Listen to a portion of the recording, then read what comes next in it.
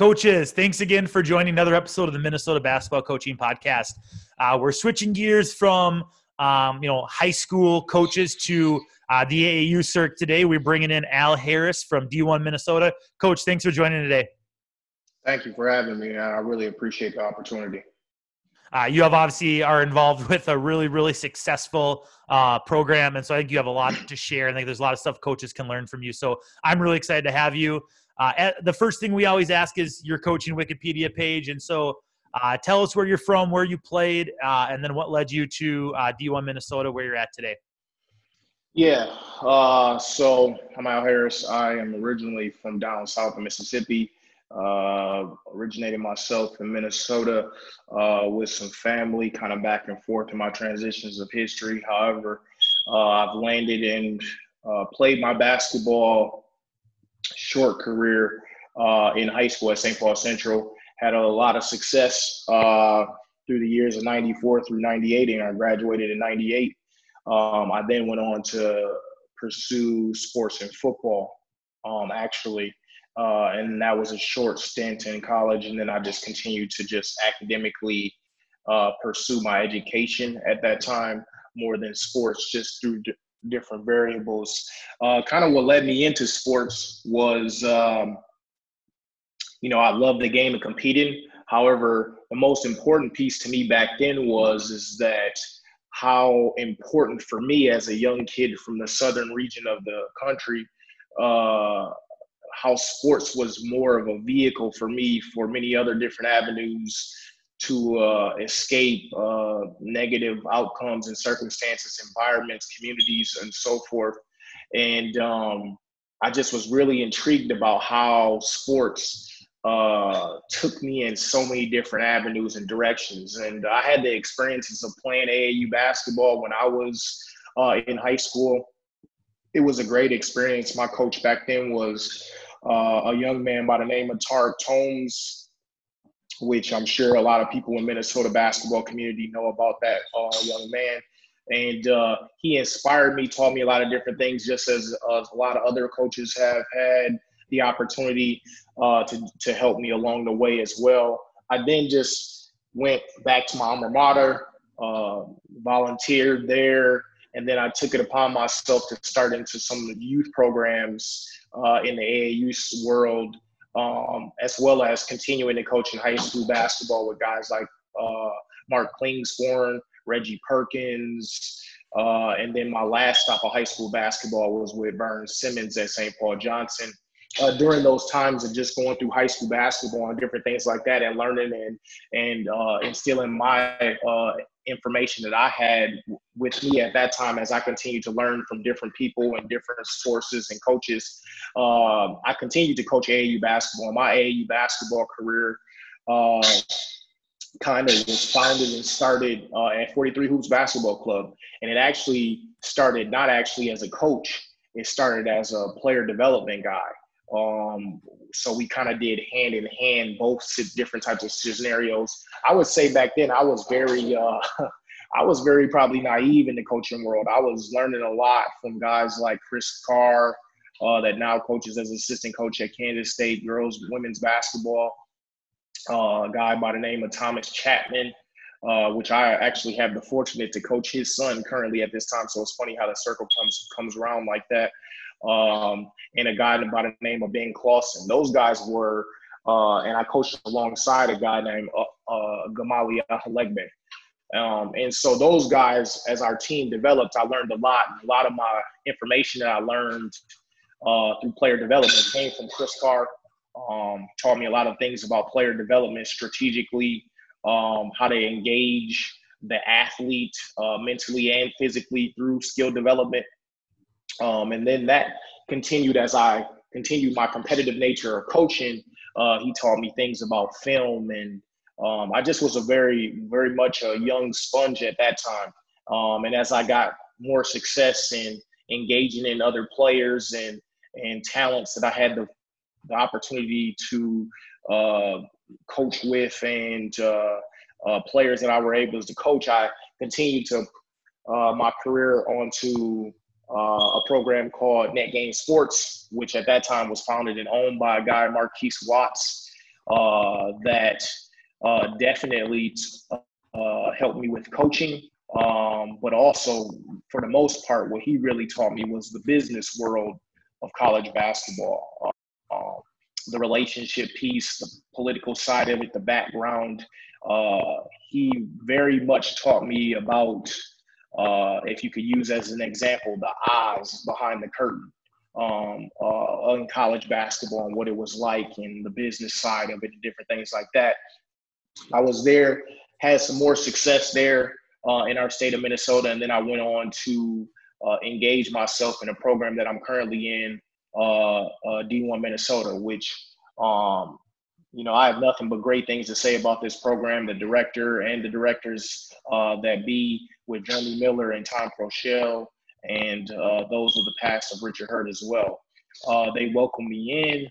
I brought in my philosophies, my skill, my developments, along with my relationships, and it's been a crazy run. It's been a lot of success, a lot of fun, and I continue to learn within this program and share the things that I have and information that I have as well with them as well.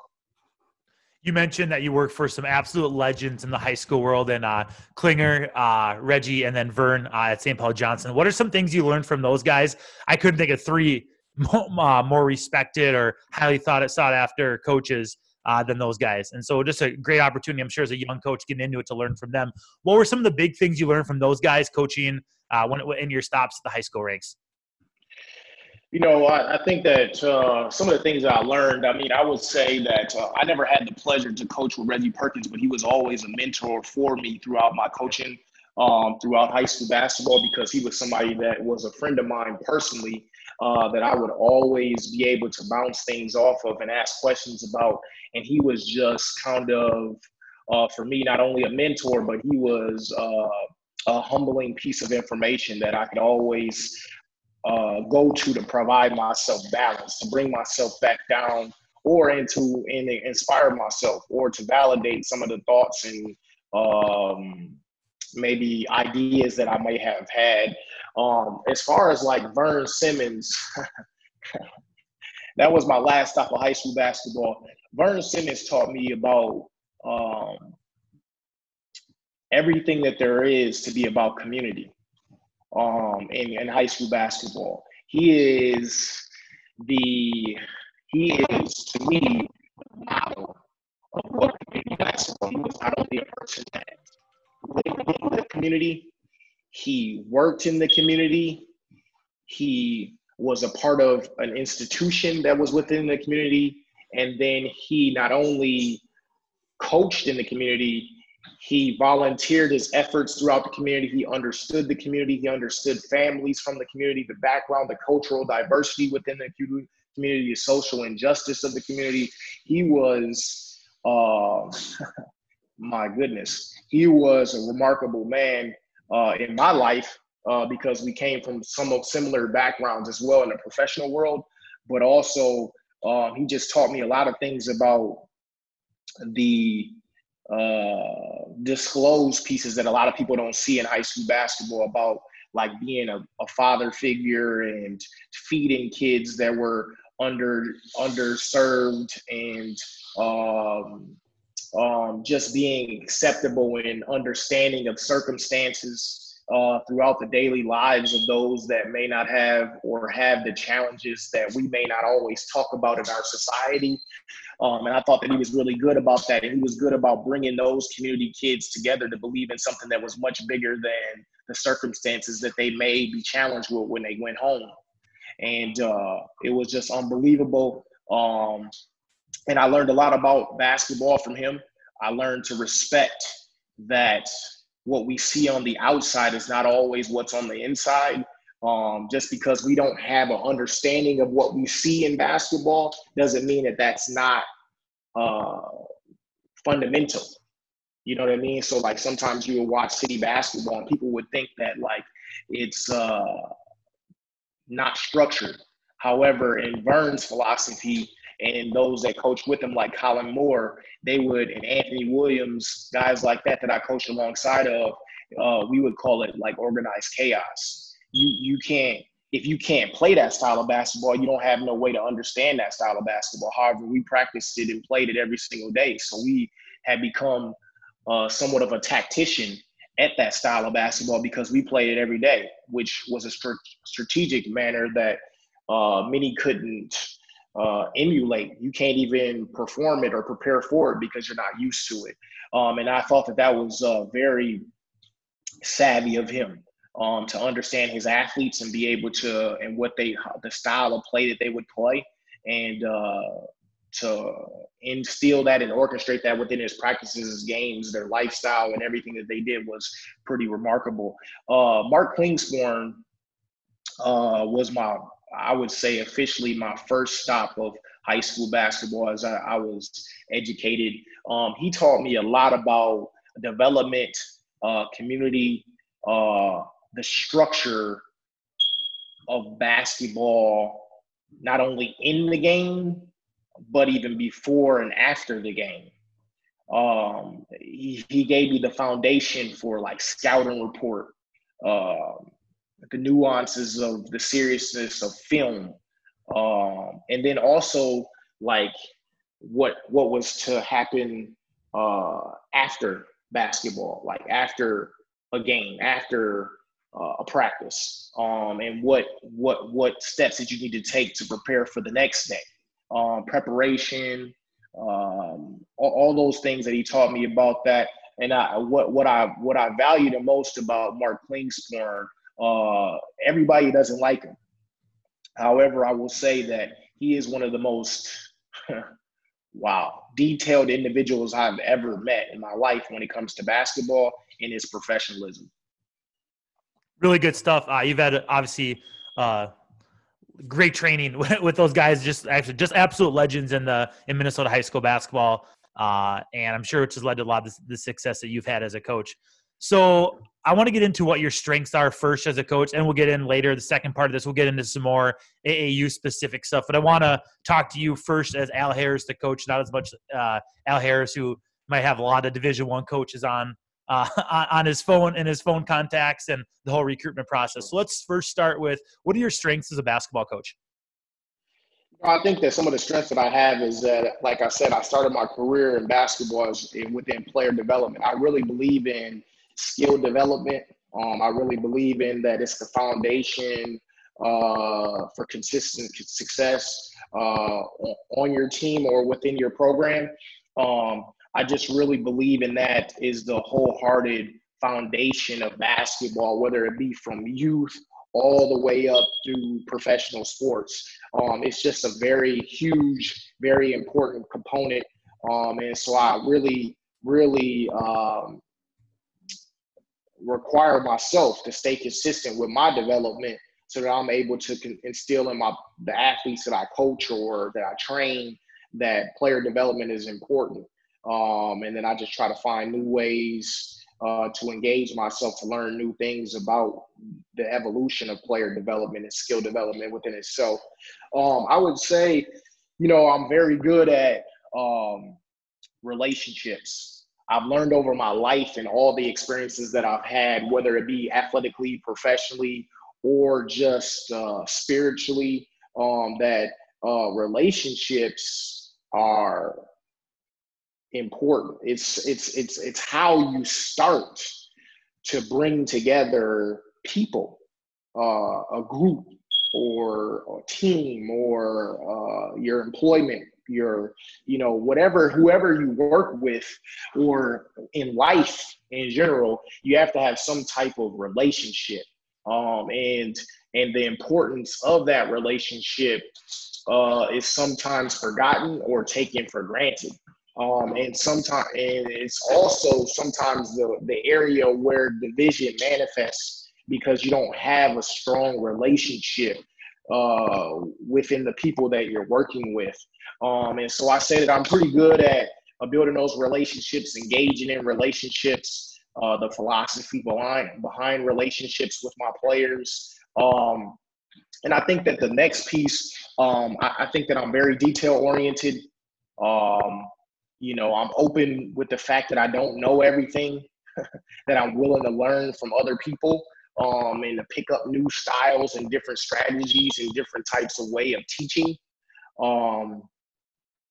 I feel that I'm a teacher in sports, that's a part of my makeup that I like and enjoy to teach and to nurture the student athlete. And I think the last skill that I would say that by nature, I think it's a skill to be competitive. It's something that you learn. It's not something that some people have it, right?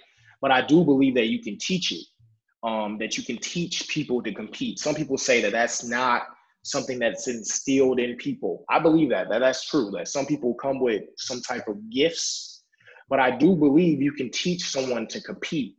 It's hard. You have to start from a very small level, but I think that that's about everything. I think that when you taught somebody, everybody has the ability to learn to write, but some people write very well and some people write not so well. So you have to teach them, you have to nurture at their level of learning. And I think that you can teach competitive nature. And I think that I have a very high level of competitiveness within me.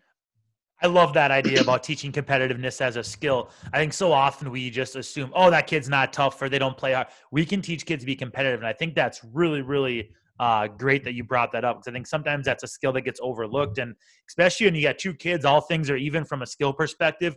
Whoever's hungrier, whoever's more competitive is going to be the one who comes out successfully. So I really appreciate you bringing that up. I think that's definitely a skill that gets overlooked and under taught. I do want to build off of the relationship piece that you mentioned. You coach a lot of really, really good high level, scholarship level basketball players. How do you develop strong relationships with them? And then how are you able to use those relationships to hold them accountable? That's a very interesting question, and how to engage your athletes. I think that it comes to how, like, getting them to buy in. And when I talk about buying in, I talk about when I meet my athletes for the first time or they become on a team that I'm in. One of the first few practices that we have, or I send them home with some homework. And one of the assignments that I usually send them home with in the first couple of practices is that they are to return with goals that they want for themselves and their team on the season and for future seasons. Okay.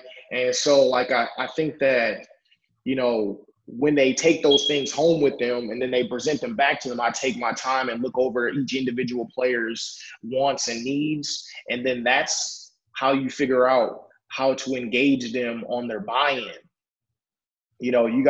I think that everybody has different wants and needs. And once you find out what they are, you try to mold them into some type of clay piece, so that everybody receives a piece of what they envision as success. You know what I mean? It's because at the end of it all, that's what we're trying to achieve, is some type of positive reward. And it's my job as a coach to engage everybody's individual appetite, but more than the truth of the matter is that we all have to sit at the table and eat.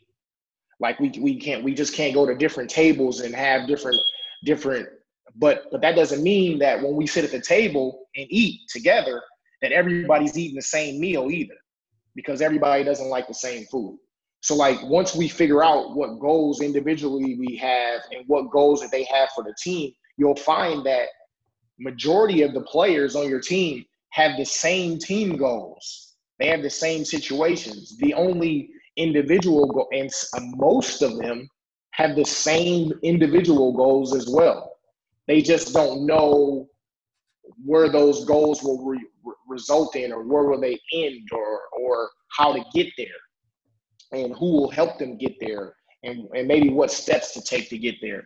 And so along that, you just have to engage them and get them to trust or find trust in you, that your path that you'll take them on with the rest of the individuals around them, we will, try to feed your appetite as well. We'll feed you, but we all will sit at the table though. Everybody will eat at the table. However, we might be eating different meals, but it's important that we understand everybody's individual goal. Love that analogy of eating at the table. That's great. I think that is, people are going to have different meals, but you're still sitting there as a group. You're still sitting there as a family, and you have those same common goals in mind. I think that's a really great analogy that coaches can definitely use in there with their own teams, because it makes a ton of sense. I want to move into the skill development piece that you mentioned as well. Clearly, you're great at forming relationships with your guys, and you have a great philosophy on that. I want to talk about skill development, and this can either be maybe how you approach skill development within a practice, or just talk about in general what a practice looks like for your squads. Yeah, for sure. Practices for my teams and skill development is a major component of our practices. I will say every practice that I've had probably for over a decade, I've always had a practice schedule. I've always prepared how the formula of what we're going to try to present to the team today, whether it be defense or offense, whether it be whatever the case may be. However, at the start of every single practice that I've had for the last 10 to 15 years starts with skill development. It starts with individual skill development, team development, footwork, shooting, attacking the rim, different nuances that we have to learn, whether it be ball screen opportunities or proper footwork or proper shot prep form, shot pocket, different types of things that I've done over the course of years. And that, in an AAU practice, you might get about an hour and a half per practice. And I'm almost positive, almost any player that has ever played for me, they would tell you that about 30 to 40 minutes of every practice is skill development. Every single one. They don't get no days off from skill development. And so, we start those practices that way. And the only way to keep those structured is that the reason why I schedule the practices and formulate them to a T before the practice starts is so that we don't have any wasted sweat. So I don't have any players on my team that are just standing around, looking around, not knowing what's next. And then they just know, even when they walk in the gym, that let's say that they come, it's required of them to, I'll always tell my players that if we start practice at 7:30, if you're there at 7:15, you're late, because they should be there on the floor at 7:15, 15 minutes early, and they should actually be working on things that are a part of their game before we even start practice. Because sometimes in practice, we don't have the opportunity to exhaust or to assist you with all the individual needs you have to prepare you for a game or to prepare you even for practice. So you should take that 15, 20 minutes if you come early to prepare yourself for practice. You might be able to get up 50 to 75 shots in 15 to 20 minutes. That will help you start your sweat, start your day, get up some opportunities that you may not be able to get up with your team when you're in practice. The development piece is a must. It's every day, all the time, no matter what. How do you teach shooting? Shooting, I start from the very minimum. I think that, a lot of people say that it takes so many shots or so many reps to create habit or to control muscle memory and different things like that. I teach shooting. I think that it's very important to teach shot prep, form, and the closure of your shot, like the holding your follow through and different things like that. And I started from inside of the paint. Just catching the ball is a huge component in shooting that sometimes people just overlook. Just actually receiving the ball in your hands is very important. And shooting within the parameters of the width of your shoulders, different things like that. So I start very, very like elementary at shooting around the basket when given the opportunity. Sometimes that's hard in practice, but in skill development sessions where I have the ability to train an athlete, I'll start at that area. What are some of your best drills that a high school coach or an AAU coach or a youth coach listen to this? They can be, all right, Al, I need one drill that I can put in my practice tomorrow. What's one drill that you could share? You know what? I would say one drill. I would say I'll give you two drills. I love the drill. It's a full court shooting drill that involves the 3-man weave and shooting at the end of the 3-man weave. But I make it a competitive drill. So it's basically a 5-minute drill where your team is to get over 120 makes within 5 minutes. Now, the competitive part about it is that you do include all layups made as well as jump shots made. You challenge your team to be successful, to shoot shots where they can be successful. Like sometimes when you do the 3-man weave and I do this full court shooting drill and I start out, I let them shoot the basketball wherever they want for 2 minutes. And then we start the drill over, but they don't know that it's going to happen. And you got guys shooting 3-pointers and all this different type of stuff. And you're shooting shots where you can't be successful or you're not being successful at that moment. So I challenge them to react in basketball, even in the drill, to shoot shots to be successful because they can hear the number of makes that we've had in the time frame that has went past. So you know what type of shots you should be taking if you're trying to make shots or you're successful from the 3 or mid-range. But at the same time, you're also challenging yourself to develop because we are in practice. The other thing is you can use that drill to not only challenge them to shoot shots to be successful, but also challenge them with time. Like how long does it take you to make a pass? How much are you sprinting? What type of effort are you giving?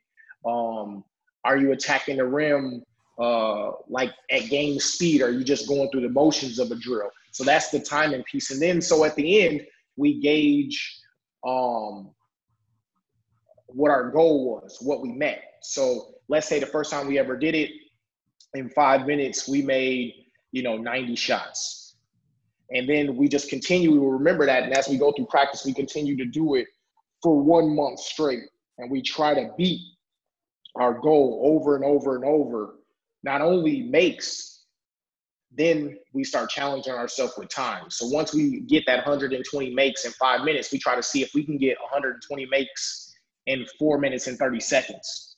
So now you not only become a successful shooter, but you also become an efficient shooter.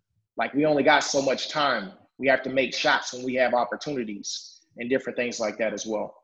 The other thing that I would say that I love to do in practice that I think that youth sports can bring to practice is do a lot of 1-on-1, 2-on-2, 3-on-3 drills with limitations or restrictions within the drill, like 1 dribble max, 2 dribble max. Tell the defense that they can only shoot the basketball. So now everybody knows that this is just only a shooting drill with a 2 dribble max and it's 2-on-2 basketball. So now the defender has an advantage, but now the offensive player has to work harder to figure out ways to create space or to use their teammate to allow for space so that they can get that jump shot off. And so I think that teaching youth and adolescents from the very young age all the way to the collegiate age of how to react in game situations is the most best teaching that you could ever give somebody. It's better than cones, as somebody has told me many times over. Cones don't move, people do. I think you hit on a huge piece of, the skill development philosophy and modern coaching. I think a lot of coaches hear skill development. They think, all right, dribbling drill, stationary ball handling, or dribble around a cone, shoot a layup, but it's so much more than that. Like you said, the 1-on-1, the 2-on-2. And the key with that is adding the limitations. I think that's where that higher level thinking and application of skills is seen in practices. So I think that's great. that you guys do it that way. I know that's stuff I really like, and the limitations piece is huge. I'm an offensive guy. Our team, our Princeton team here scored 85 points a game last year. So we like offense around here. So I'm going to start with that, with your philosophy. I've always been intrigued by some of the higher level, the shoe circuit AAU programs, and how they go about getting kids to buy in that their shots are going to be significantly less. And even their playing time, but let's just stick to shots, are going to be significantly less. Their touches are going to be less than they see with their high school program. So two-part with this. One, what's your offensive philosophy with your squad? And then second, how do you have those conversations with your guys to understand that their role is going to be vastly different than it is with their high school teams? Yeah, so the first thing I'll say is just my philosophy offensively. My philosophy offensively, the principles, again, just as in defense, they never change. However, the strategies and the plays or the offensive mind or the sets that we run change based on the personnel that you have. Sometimes, just like in high school sports, you don't always get the exact personnel that you would like to use in the offense that you run in the previous season. So sometimes you just have to change it according to the strengths and weaknesses of your team.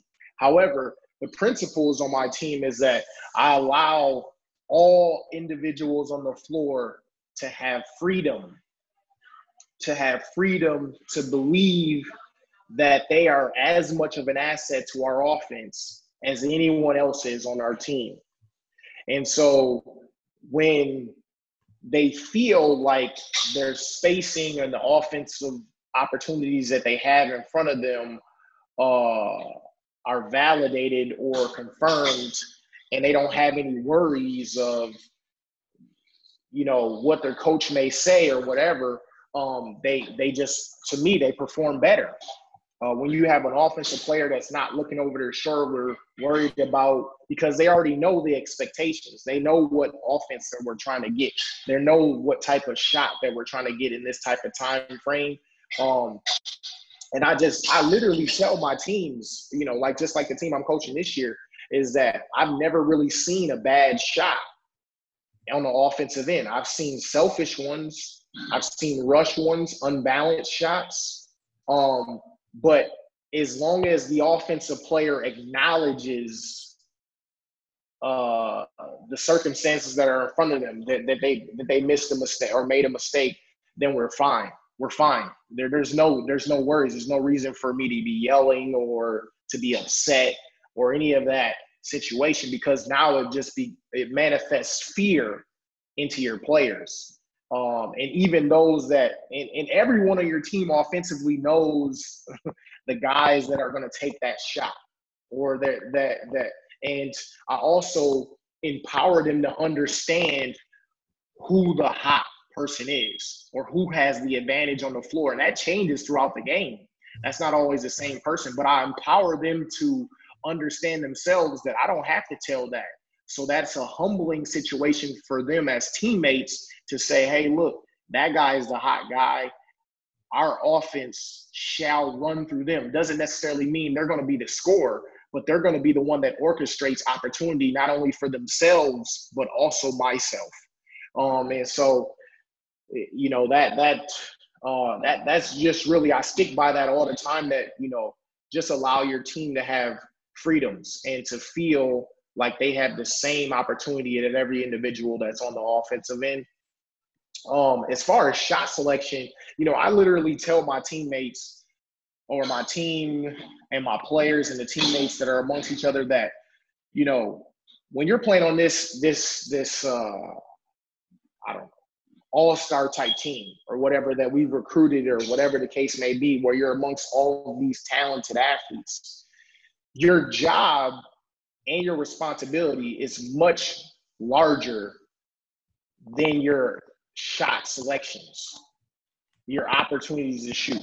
There's so many other things that you can do on the offensive end to help us to be successful than the one shot that you've taken. I also inspire them to understand that efficiency is better than opportunity. If I'm efficient with the opportunities that I have, there's no concern about Like, I need more shots. I need more shots. I need more shots. There's both are successful. You know what I mean? Like, I'm not against somebody that when you're on your high school team, you get to be a volume player. And then when you come to our team in AAU basketball or into club sports, that your opportunities are more limited. But I think that you have a lot more opportunity sometimes with a team that's a lot more talented because the opportunities are easier now. You got people that are moving around. You got all the necessary pieces or personnel that you need to be successful. How do you fit in? How do you find your reward within that team? Is it just by you scoring 2 points? Or is it because I made an assist, or I was the one that was a part of that back screen, or I made the extra pass, or I was a part of the start of the other, I occupied the defense, or I was the backside rebound. You know, there's so many different other opportunities. You know what? Sometimes I instill in my players, and you can see it on my team, that dudes are satisfied with the other person's success. So like they value that, like when somebody makes a shot, that they're excited. That was their helpful piece on offense. That you were just as excited as they were in their success of making a basket, so that when your time comes around, you're ready, you're available, you're receptive. And everything that you do in a basketball game offensively or whatever is not seen by college coaches or others that are watching by how many points you put on a basket. But definitely you need people that can score. That was going to be my follow-up comment, and maybe you can correct me if I'm wrong, but I think we'll be on the same page here. I feel like with the guys that you're coaching with your AAU teams and guys who are getting looked at by Division I programs, I feel like that's the separator for a lot of those kids and those coaches, if they're on the fence, if they're willing to offer, is this kid seem like he's bought into a role, or is he going to be pissed when he's not getting his shots? Do you agree, or do you want to expand on that? You know, I definitely agree with that. I think I agree with that, but however, I would also say that I think that when college coaches watch, and sometimes the misconception is that people believe that college coaches are just watching, or some of these athletes believe that they're just watching how well you can score. I don't even really think, in my conversations with coaches, they don't even know how many points you've scored. They don't even care. There's some coaches that you see go over there, and some people think that they're looking in the book to see how many points you've had. Sometimes, especially with the technology that we have right now, I think that they're more impressed by a guy that got 12 points on a team full of studs that was 2 of 5 with 12 points than somebody that was 6 of 22. Like, you know what I mean? Like, and at the end of the day, I think that, remember, when you're a AAU guy or a high school guy or whatever, these athletes, if you're fortunate enough to go to play college basketball at any level, you're going to be playing with other athletes that were just as good as you were. So when you formulate this team, you're going to have to find other ways to contribute other than just making a basket, because there's going to be other people in different situations or circumstances of the game or philosophies of how you'll strategically run your offense that just don't require you at that moment to make a basket. And if that's the only thing that you find value in, is that you get to shoot, or you get the opportunity to make a basket, or better yet, have an opportunity to have a field goal situation, you get to shoot a field goal, you're going to be in for a long ride. Probably not be that successful, probably not reach as much reward that you would like to see. And I just really want the athlete to understand that when I talk to college coaches, there are so many other things that they value other than how you can score. I'm telling you, it's probably one of the last things that they talk about. They want to know that you have the ability to score, that you have the potential to be a better shooter, or to attack the rim or to create, then they want to know that you can actually shoot a basketball, because anybody can shoot a basketball. Anybody can take a basketball and cast it up or try to go to the basket and make a layup or whatever. But it's those that see their value offensively more than just a shot attempt. I think that college coaches value a lot more. Defensively, as you would have seen and as you saw in the mentions, a lot of people talking about your ability to coach defense. What are your non-negotiables or things you just automatics or things you guarantee from your kids? You know, I think some non-negotiables for me, and I really appreciate just in the mentions of what, you know, how people feel about me as a basketball coach, and especially defensively as a basketball coach. I really value defense a lot. And the reason why I like it so much and I enjoy it, because I think it's just, you know, it's a reward that not many people talk about, you know, to get a stop. On my teams, we call it to get a kill. And sometimes people don't value it as much as it should be, but I think that it gives so many more opportunities within the game of basketball and the competition. Like, if you want more opportunities, or like when we spoke about offense, if you want more opportunities offensively, get more stops. You know, I think that every basketball team or every basketball game, there's usually somewhere every team gets about 50 to 55 possessions in a game. Somewhere around that line. I always go by that just hypothetically in my mind. And I always tell my team, if we want to score 75 a game, we need about 65 to 70 possessions, which means that we need to take 15 to 20 possessions from the other team. We need to get stops, you know, so that we have other opportunities to score so that we can successfully win, but also to take care of your individual appetite as a scorer. We need to get more opportunities to give you more value or an opportunity to put it in the basket on the other end. Defensively, philosophies and keys that I have, you know, no-brainers. There's no ifs, ands, or buts about it. We must take pride in our individual and team performance defensively. You have to be prideful in your individual and team performance on defense. There's that non-negotiable. You must engage yourself in competitive, positive energy.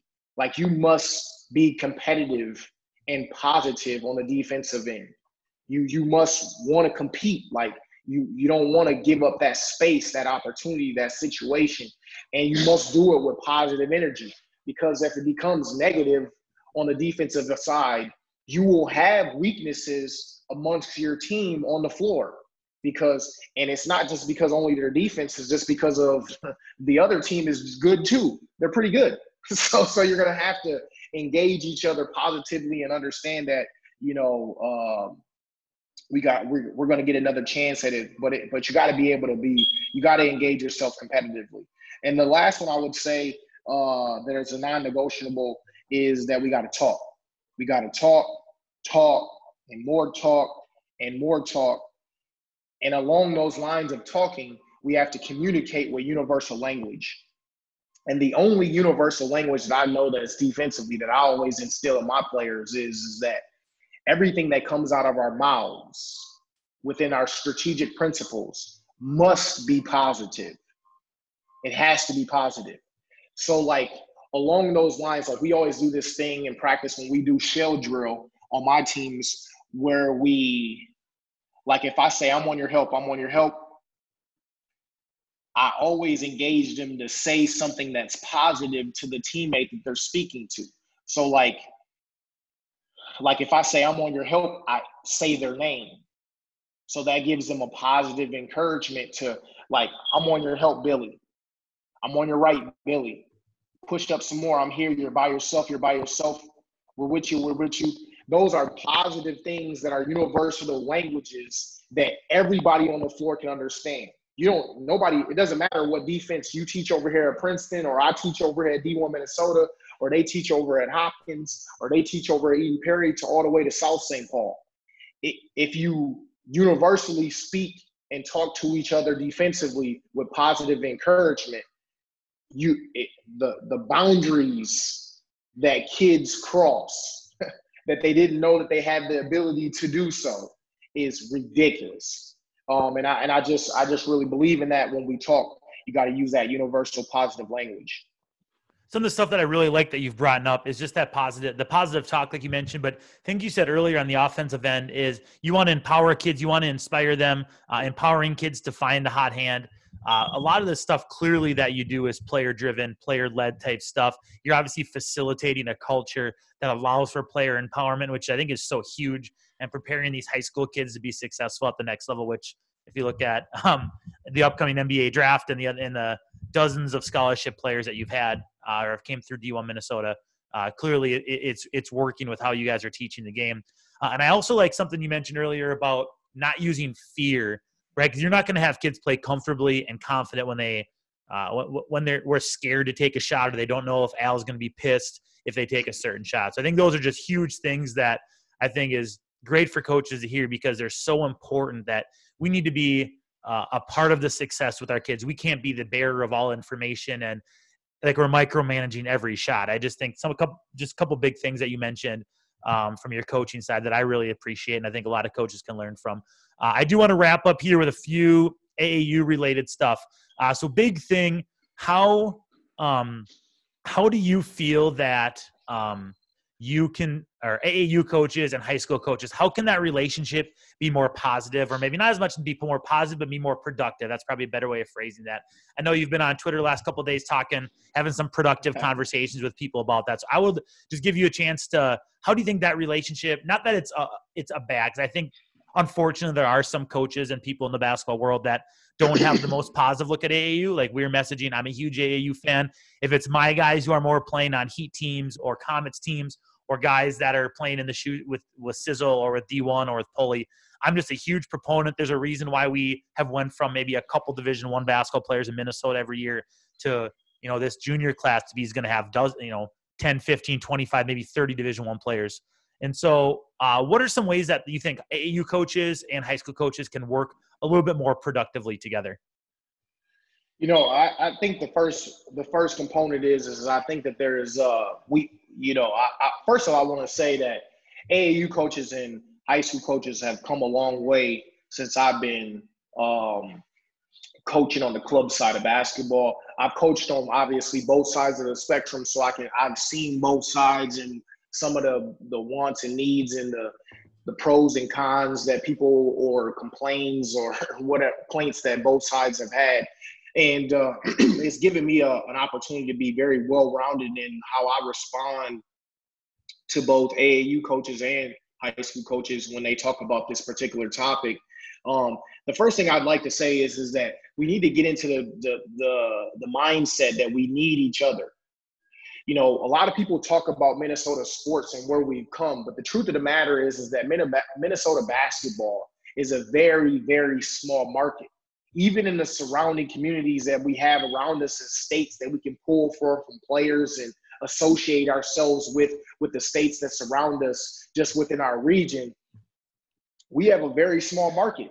I mean, when you talk about the Dakotas, some of the west end of Wisconsin, Iowa, different situations like that, and I'm just speaking of the AAU world, our market is extremely small as far as when we associate ourselves or put ourselves in comparisons to the west end or the south end or the east end of the country when it comes to basketball communities or world or successes and different things like that.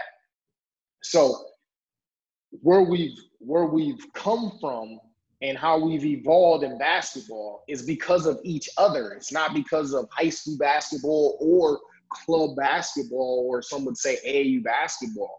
It's because of each other. It's because of high school basketball being the foundation of where kids not only just get sports and athletics, but they get the academic side that we have no control over in club sports. They have an opportunity to nurture and be around these kids and athletes a lot more than we ever get to.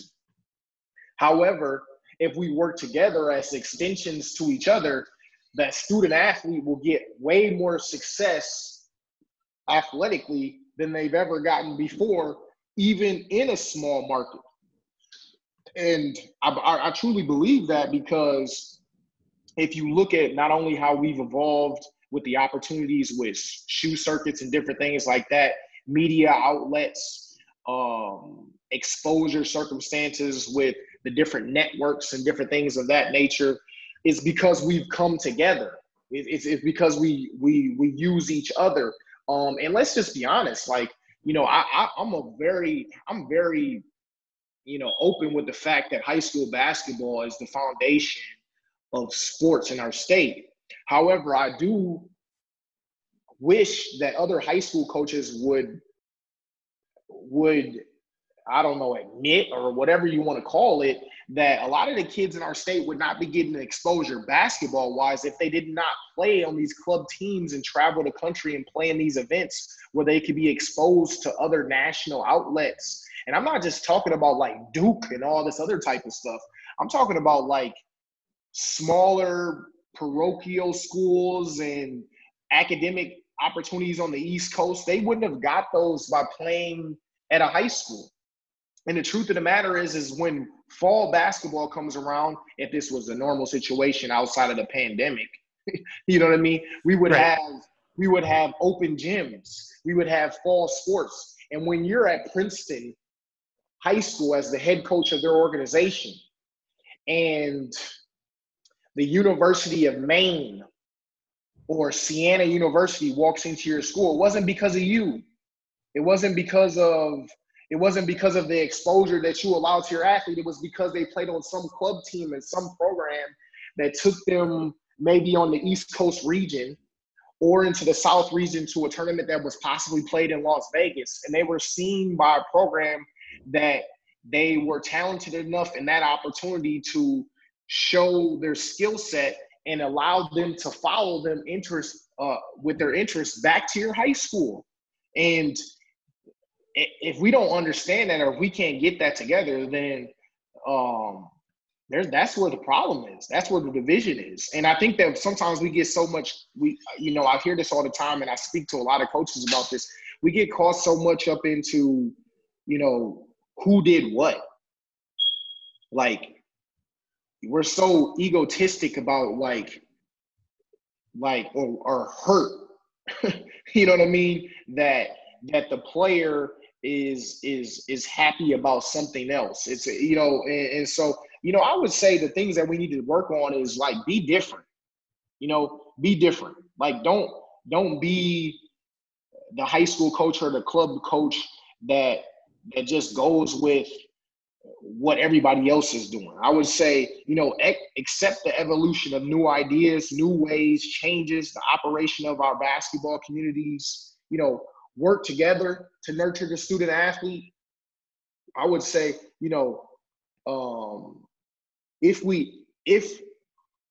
if high school coaches, and this is just a perspective that I have, and I'll say it from the club side first. If the club side really believes in what that high school coaches and what they do, they would invest themselves into their programs. And now, obviously, they have to be allowed to do that, right? And it's so much fear and so much worry about what is mine, or somebody taking something from me, or worrying about somebody transferring, and all these other different types of nuances, is that, like, if to allow a AAU coach into your practice so that they can see how you operate your practices and different things, so that when they have players, or if you see an AAU coach in the crowd watching a game, and you find out that they're invested in recruiting one of the players that you coach, why not invite them to a practice so that they can see some of the things that or invite them to a meeting so that you can talk to them about, some of your better players, or some of the players that you coach on your roster, and what you would like to see them improve on when they come back to your high school program. Because I believe that there's a lot of coaches, especially in the AAU world, that I talk to on a daily basis, that they're inspired to help you. They want the player to get better. They want them to do this. And as a high school coach, if you really believe in the development of a player, what other option does the athlete have than to play club basketball, or to go to a training situation by a development skill trainer? they don't have any other choice. Your time is past. The high school season is over. They have, if they're a committed basketball player, they now have from March about 5 or 6 months to develop themselves before they start a new season. Where do they get that from? They're going to get that from summer basketball. And in summer basketball is a different component of their development. It's a different way of playing, a different style of play.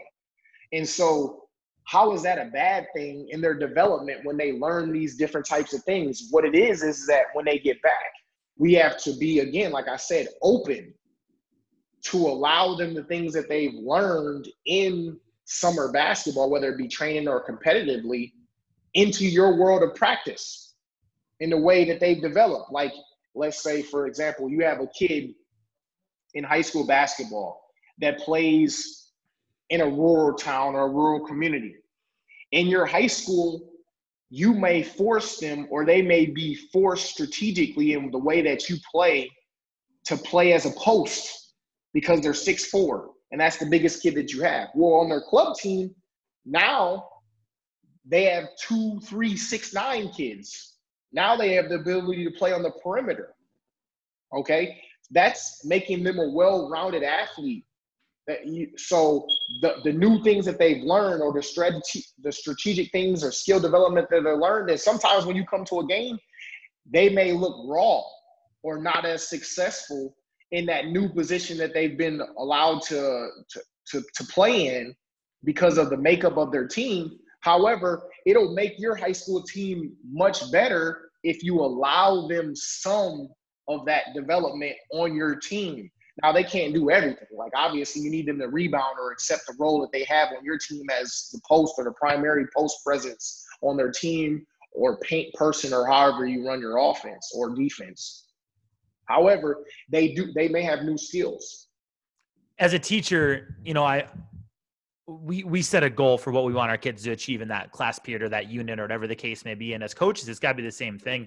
At the end of the day, it should be about the kids. If you're not in it for the kids, you're not in it for the athletes first, you're in it for the wrong reasons. And I think you're right. I think there needs to be, I think where people get in trouble is they want I developed this kid, or at the end of the day, it shouldn't matter who gets the credit. It's more about, did this kid get to where they want to be? Did this kid become the player that they wanted to be? And I think that has to be the core of coaching, if it's at the AAU club level, or if it's at the high school level. Couple smaller questions here, Coach. I really appreciate your time. A lot of wealth of information, sure. Really different perspective coming from, not different, but a change up from the high school coach that we've had, hearing from a coach in the AAU world. Because there's a lot that AAU coaches, I think, can learn from high school, and the high school coaches from AAU. I think it needs to, like you said, work together, have a plan for the kids. So your name was thrown around a little bit. I don't know how serious it was with the U of M when there was an assistant job. I'm not going to ask you to support or deny those rumors. Just, do you have interest in coaching at the next level?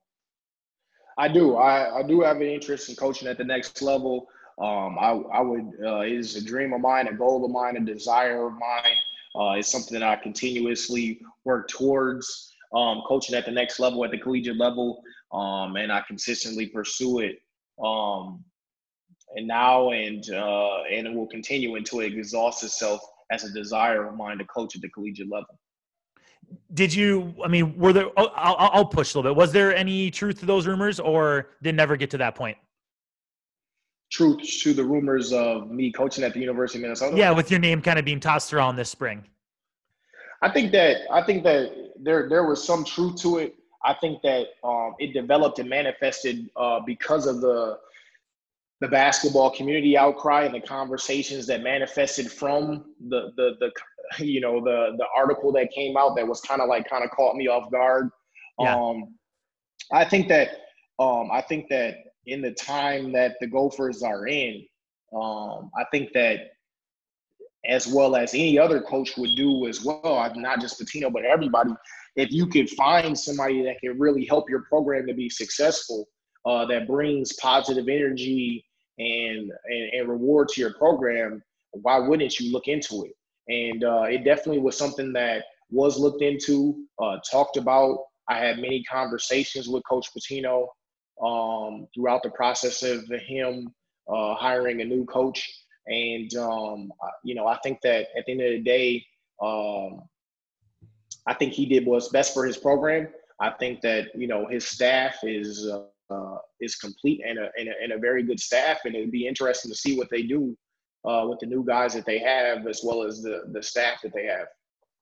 I mean, you're hitting all the boxes with, with the stuff you're talking about, the relationship pieces, the X's and O's philosophy. So definitely, I've been impressed with what you've had to say. I know you'd be successful at that level, maybe not if, but more when that opportunity comes. Last question, a couple D1 guys here, potential first-round picks, Zeke Nnaji and Tyrell Terry here in the upcoming draft. How busy are you and all the other D1 Minnesota coaches right now as they kind of go through the vetting process of the combine and the prospects of, or not the prospects of, but when they're drafted? I think that, first I want to say that, it's an exceptional opportunity and experience for those individuals to have achieved dreams, man. Dreams. Those are dreams that these young men have probably pursued all of their life since the day that they touched the basketball. And it is remarkable and a blessing for them to be in the position that they're in right now. I want to say, I don't know that they'll be drafted. God willing, that they'll be drafted or just have an opportunity to pursue their dreams of playing at the next level of professionally and wherever that may be, because it takes a lot. And I think more importantly, if and when that they actually receive that reward, it's more about them not just getting a taste or a cup of coffee in the NBA or professionally, the opportunity to stay. The longevity of being a professional for a significant amount of time is the most important, because at the end of the day, they're trying to create some livelihood for their future, individually and their families. So I think that, that's a blessing. That's great for them.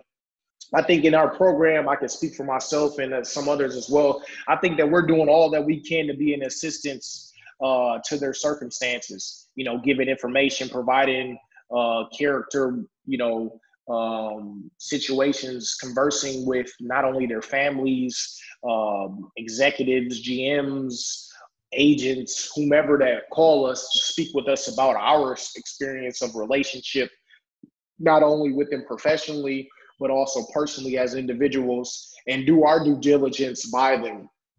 And our loyalty to them as athletes and their families. I think that that's the most important piece that we're doing at D1 Minnesota with these individual athletes that are before an opportunity of a lifetime, is that we're just trying to be a positive extension, tell our stories, give our genuine beliefs about them as people, as players, and give them and their families the best support that we could ever give. Any individual athlete, whether it be now and in the future of the program as well. I think that's probably our main responsibility. Coach, thanks for taking time today. Really appreciate it. Tons of information there. Like I said, you guys know what you're doing. You guys have done a great job developing our players in the state. So I appreciate everything that you've done for the game. Yeah, I appreciate your time. I appreciate all those that may listen and take in. And, I'm open to doing this again some other time. And I really appreciate the opportunity, man. It was a blast. Awesome. Thank you.